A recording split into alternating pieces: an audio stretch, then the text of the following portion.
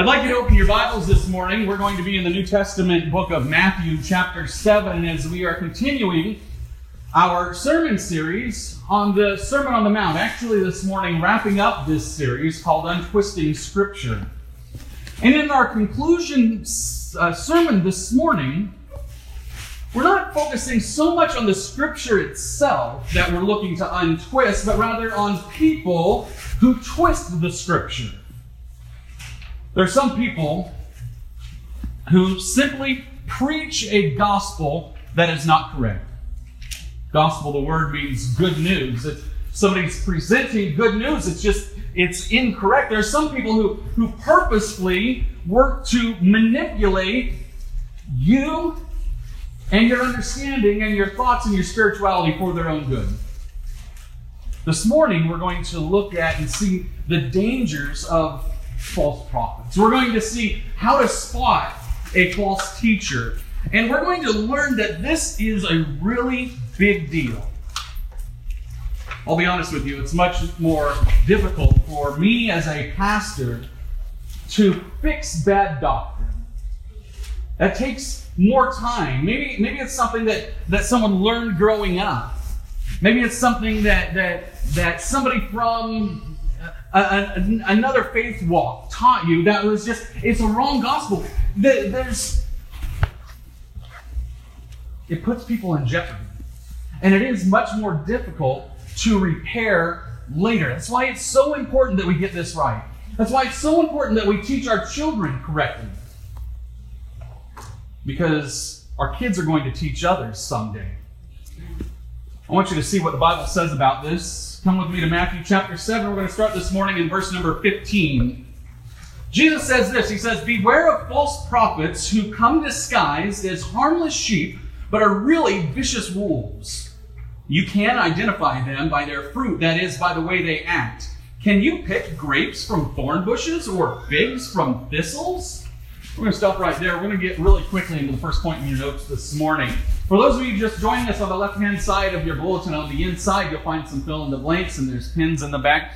And we're going to have those blanks and the words up here on the screen for you. Point number 1 in your notes this morning: false teachers look innocent, but seek to undermine the teachings of Jesus to gain influence for themselves or their cause. I know that's long, and it's longer than most points are in your notes, but it's very important to understand that false teachers have a different intent. It's not about Jesus. It's about either them or their cause. Jesus speaks on this subject in the Sermon on the Mount. Later in the New Testament, Peter speaks on this subject. Paul speaks on this subject. Because it's evident that during the time of the New Testament, see, when Jesus is giving the Sermon on the Mount, we're in about year 29 AD. By the time Peter writes about it, we're in about 60 AD. You and I, we're 2,000 years later, there's still false prophets.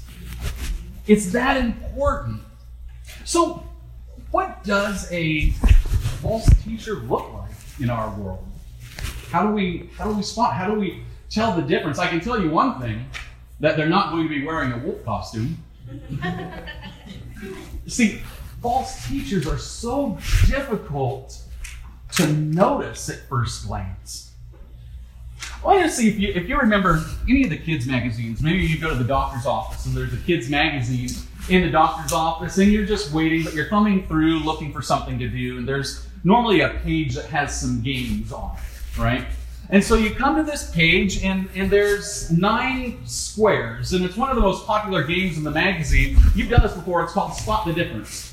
And what you see is 9 pictures of a fox eating spaghetti. And there's 9 boxes, and it says, find the one that's different.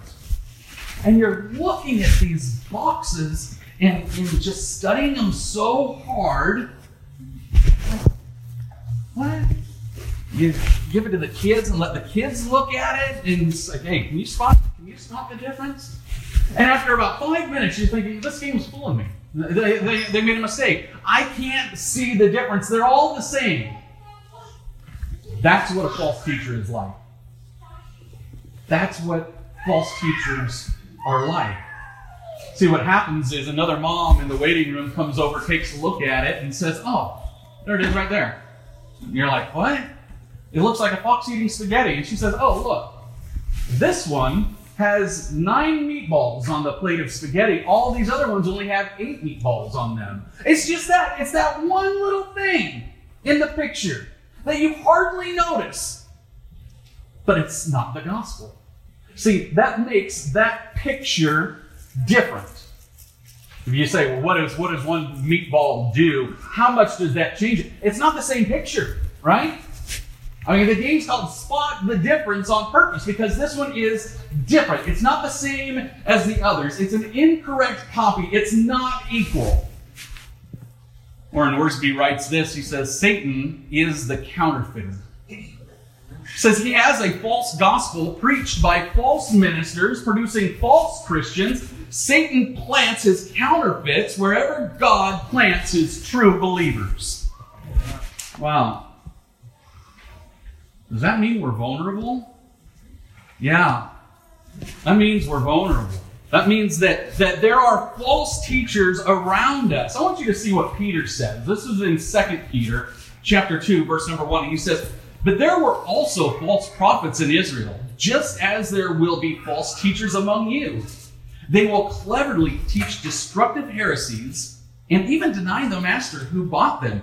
In this way, they will bring sudden destruction on themselves. Many will follow their evil teaching and shameful immorality. And because of these teachers, the way of truth will be slandered." That's a pretty big warning. So, where are you going to find false teachers in our modern day? It's a little bit different than in their days of somebody walking into a city and starting to preach. Where are we going to find false teachers in our day? Well, we just heard a minute ago that you're going to find them wherever it is that you're possibly going to look for truth. Where is it that you're going to look for truth? It's not simply in the church these days that you're going to find false teachers. As a matter of fact, they know that they can get you easier Monday through Saturday than they can on Sunday.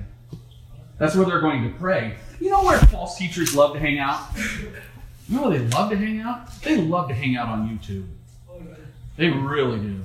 They love to hang out on Google and on Facebook and on certain memes that seem to give an entire gospel message with a frog drinking tea, right? I mean, it's maybe they're outside of Circle K with a rack of books. You've got false teachers. It used to be back in the day, if somebody was on television, if somebody was on TV, it came with automatic credibility. Okay, they're on TV. They must be credible. And then we learned when somebody said, "Hey, yeah, I was on TV, I was on Cops." And when we find out that they're the guy who got their face planted into the concrete and got cuffs on them, that yes, they were on Cops, but no, they're not credible. And so we've learned that being on TV does not make somebody truthful. Having a lot of followers on social media does not make somebody truthful. Think about this. Why do we give instant credibility to somebody who has been on television? Or maybe somebody who's written a book? Or maybe somebody who has just a ton of followers on social media? How can we give them instant credibility? Let me tell you something. Anyone can write a book. Anyone can have a book published. Anyone can get on YouTube and get a few thousand followers. Anyone can get on television these days. Some false teachers even have academic degrees. I'll get this. This is important because we see this on the front of books sometimes. You'll see so-and-so PhD, right? Some false teachers even have academic degrees. You know that just because somebody has a PhD, it doesn't mean that they're not harmful. Some people go to school to get their PhDs, and then they come into our society and they sign prescriptions for what is now a legal drug, but is still harmful to people and to societies. They have a PhD. Some people go to school to get a PhD, and then they might be in a profession of taking the lives of preborn babies. That's an academic degree, but still in an area that hurts people. A PhD does not bring instant credibility. False teachers, they're everywhere. As you walk out the door today, false teachers are going to try and get your attention. How can we discern them? False teachers. I want you to see what Jesus tells us to look for. Come back with me to Matthew chapter 7. We're in verse number 17. Jesus says this. He says, a good tree produces good fruit, and a bad tree produces bad fruit. A good tree can't produce bad fruit, and a bad tree can't produce good fruit. So every tree that does not produce good fruit is chopped down and thrown into the fire. Yes, just as you can identify a tree by its fruit, you can identify people by their actions. Oh, yeah. That's good. You will know false teachers by their fruit, their produce, how the fruit is growing on their branches. That leads us to point number 2 in your notes this morning. Watch this. This is so important. There is no need in the kingdom of God for dead wood. There's no need in the kingdom of God for dead wood. It produces bad fruit. It's not good for us. There's some major differences that I want you to see when determining a messenger that is bringing truthful biblical content. We're going to be in 2 Peter, and we're going to see the difference in the qualities of false teachers and somebody who is godly. Peter says this in 2 Peter chapter 1, verses 5 through 8. He says, in view of all of this, make every effort to respond to God's promises. Supplement your faith with a generous provision of moral excellence, and moral excellence with knowledge, and knowledge with self-control, and self-control with patient endurance, and patient endurance with godliness, and godliness with brotherly affection, and brotherly affection with love for everyone. The more you grow like this, the more productive and useful you will be in your knowledge of our Lord Jesus Christ. Amen. So here's some of the qualities that we see in godly teachers and godly people. We see faith, moral excellence, knowledge, self-control. We see patient endurance. We see godliness, brotherly affection, love for everyone. Now, is every teacher going to live up to every one of those marks every single time? Please don't hold me that high. Don't. But are good teachers striving to? Yes. Absolutely, they are.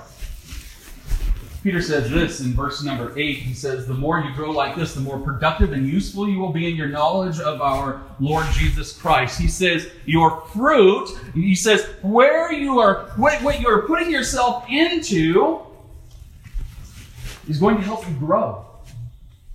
The very next chapter, Peter gives us qualities of ungodly teachers. And we're going to jump through a few verses. We're in 2 Peter chapter 2. Starting in verse number 2, he says, many will follow their depraved conduct. In their greed, these teachers will exploit you with fabricated stories. Verse number 10 says, they follow the corrupt desire of the flesh and despise authority. They are bold and arrogant. Verse 12, but these people blaspheme in matters they do not understand. They are blots and blemishes, reveling in their pleasures, reveling in their pleasures while they feast with you. With eyes full of adultery, they never stop sinning. They seduce the unstable. They are experts in greed. They have left the straight way and wandered off. Verse 17. These people are springs without water and mists driven by a storm. For they mouth empty, boastful words, and by appealing to the lustful desires of the flesh, they entice people who are just escaping from those who live in error. Those are some pretty deep qualities. But it'd be fair to say that some of those qualities are easy to spot if we're looking for them. If we have our guards up. Peter just said, I want you to see this. Peter just said and told us who was the most vulnerable to false teachers. It's those who are just escaping from those who live in error. What does that mean? He's talking about new Christians. He's talking about those who are trying to get out of sin. They're trying to escape people who are living in sin. They're trying to get out of that lifestyle. They're trying to get into a lifestyle of Jesus. It's all new. They're vulnerable right now. He says it's those who can't yet see the wolf inside the sheepskin. Everyone here has seen the documentary of animals in Africa, and you see the lion that's chasing the whole herd of gazelles or antelopes or whatever those animals are that are running, right? One of them is going to be food in just a minute.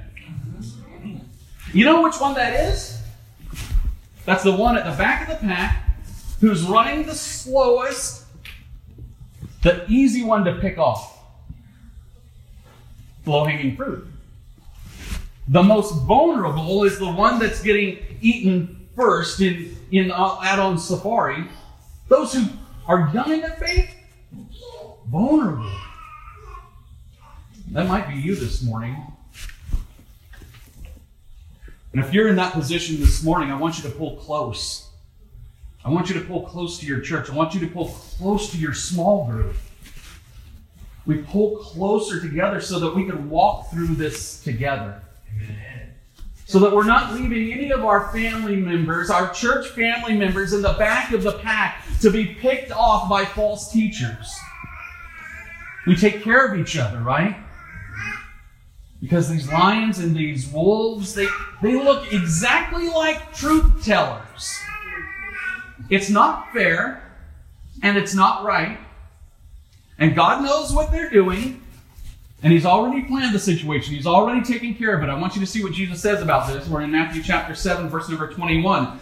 Jesus says this, "Not everyone who calls out to me, 'Lord, Lord,' will enter the kingdom of heaven. Only those who actually do the will of my Father in heaven will enter. On judgment day, many will say to me, 'Lord, Lord, we prophesied in your name, and we cast out demons in your name, and performed many miracles in your name.' And I will reply, 'I never knew you. Get away from me, you who breaks God's laws.'" Point number 3 in your notes is this. There is an eternal penalty for false teachers. There is an eternal penalty for false teachers. Jesus tells us here in the Sermon on the Mount that God is not going to let this go without penalty. Some might say, "Well, Pastor, isn't that a little bit harsh?" Look, I didn't write the book. God, though, takes teaching others very seriously. A couple of weeks ago, I gave you an illustration when we were in our Who's Your One series. And it was an illustration that was showing us the ministries that led to Billy Graham being saved. Many of you know Billy Graham. You've heard of him. You've heard some of his preaching maybe on the radio, or maybe you went to one of his crusades. Billy Graham reached millions worldwide. And we had seen this list, this illustration of spiritual dominoes. A gentleman by the name of Edward Kimball, he influenced a gentleman by the name of D.L. Moody, who influenced F.B. Meyer, who influenced J. Wilbur Chapman, who came and influenced Billy Sunday, who influenced Mordecai Ham, who influenced Billy Graham, who turned and influenced millions. In our context a couple of weeks ago, we said, who's your one? Who's that one person in your life that you're reaching out to because you don't know? That one person could be the next person that's going to go and reach millions. But I want you to realize this. The spiritual dominoes, they also can fall even when somebody is misdirected. You can simply take one mom. Maybe it's one mom who's out looking for truth somewhere, looking for answers, and She's in a weak state and answers the door. Somebody knocks on her door and she lets a cult come in, and then ends up going to meetings during the week, and then ends up taking the kids later on. Then invites the family. And then what we see are the dominoes starting to fall to false teachers. See, it works when you bring your one to Christ. Can that multiply? Absolutely. But if somebody falls to false teachers, can that multiply as well? Absolutely, it can. Kids grow up, and under their guidance, their kids, they can be part of a generation and another generation that is spiritually doomed because somebody was very vulnerable and had no family around to protect. They got picked off really easily. I want you to see what Paul writes to the church in Corinth. We're in 2 Corinthians chapter 11. Paul writes this. He says, "But I fear that somehow your pure and undivided devotion to Christ will be corrupted. You happily put up with whatever anyone tells you, even if they preach a different Jesus than the one we preached, or a different kind of gospel, a different kind of spirit than the one you received, or a different kind of gospel than the one you believe." So what does Paul do to combat these false teachers? He's told the church in Corinth, he says, I can see you're vulnerable.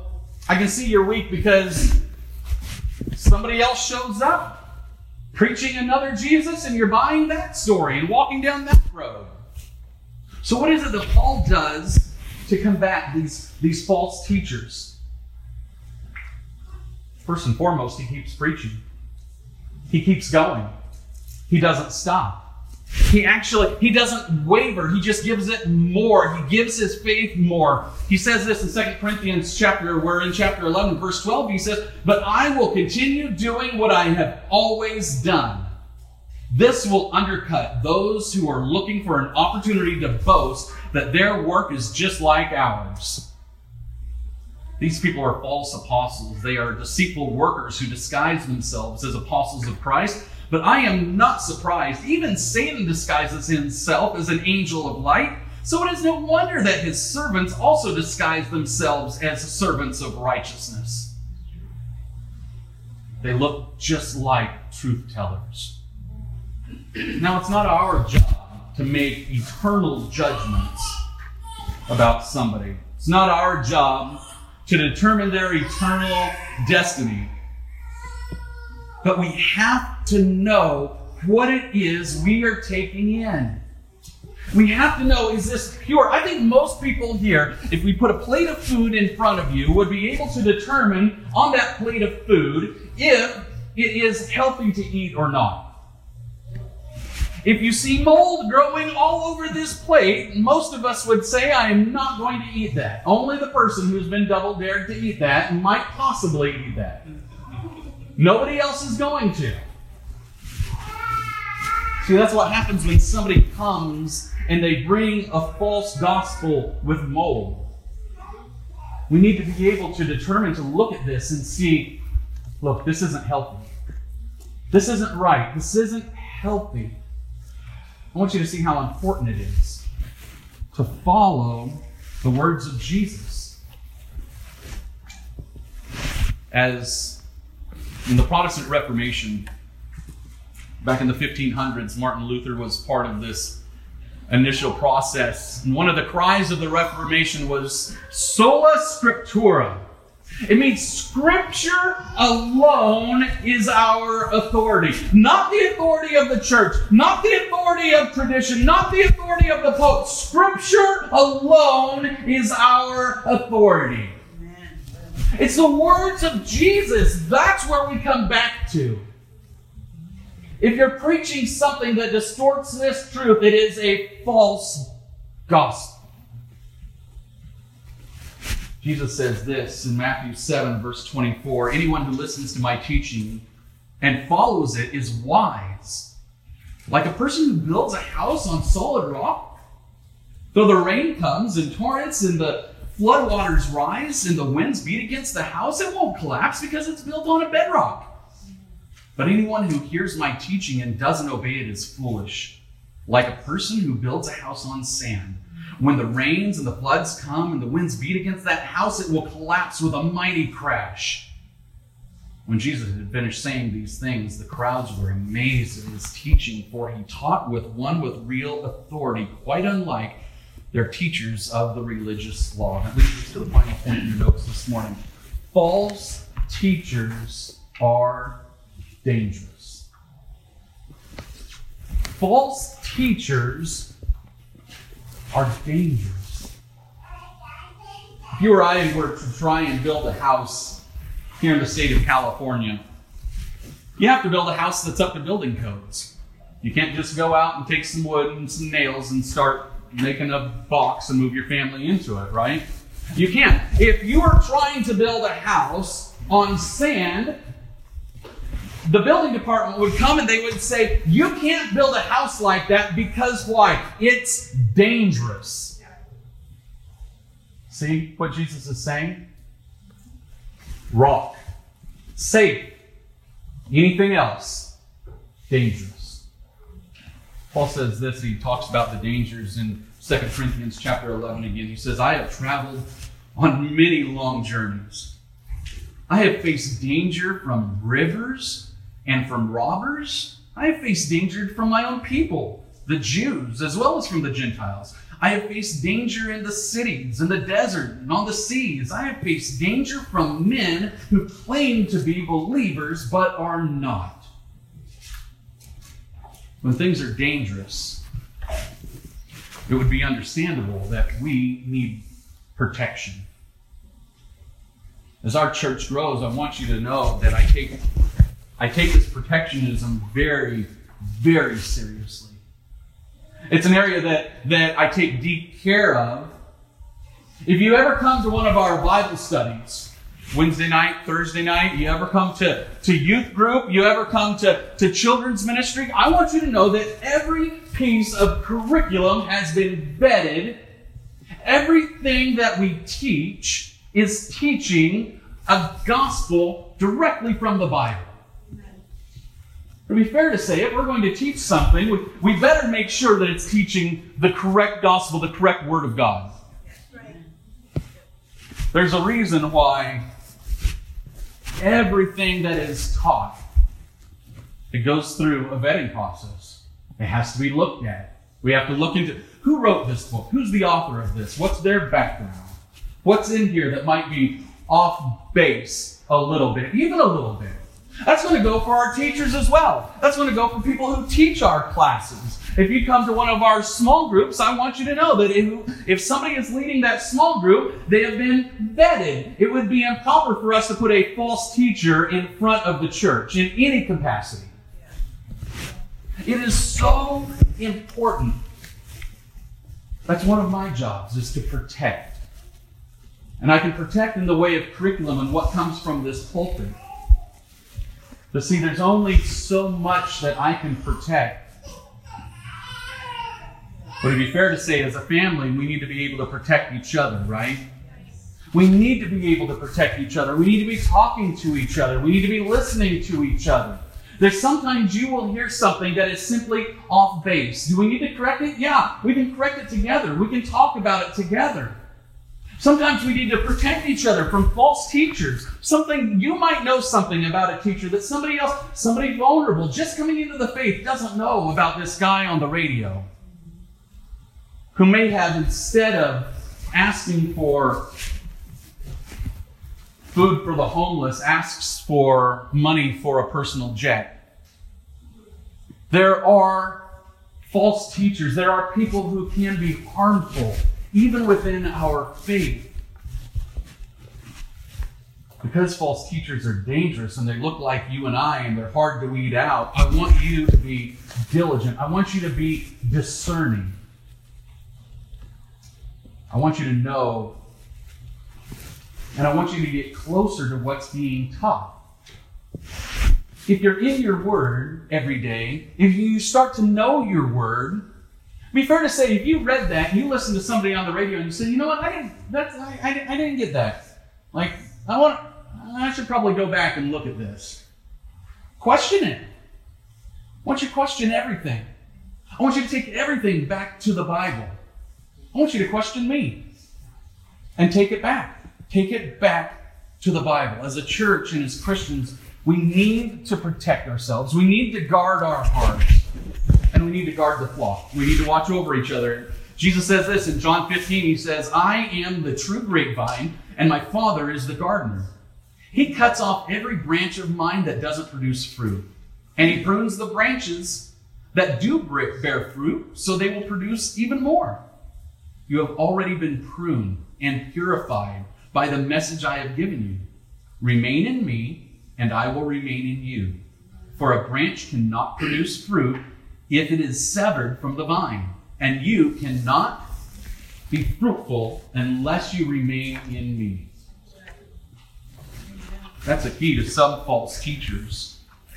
Some false teachers may have known something at some point, but they failed to remain in Christ.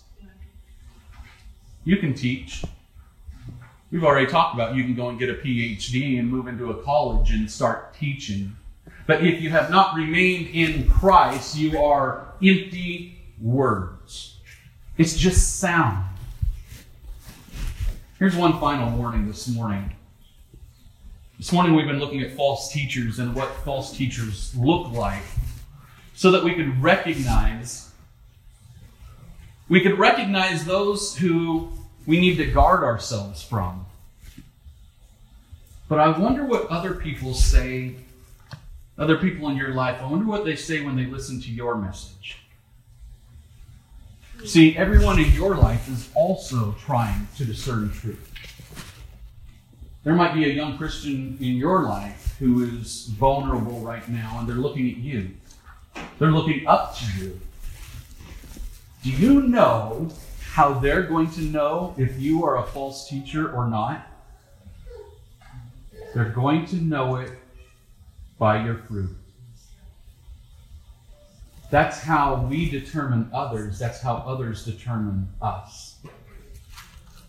Does your belief translate into your behavior? Are you taking the biblical message and turning it into a biblical, God-honoring lifestyle?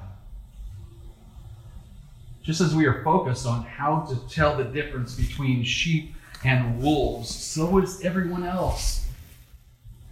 So is everyone else in your life. I don't want you to be a wolf in sheep's clothing, but I want you to be a lamb of God that is pursuing other lambs. We all need to be the one who's out searching for others. They will know how truthful your witness is by your fruit, by your actions. It's what we do as Christians when people know about our faith, when they are watching us.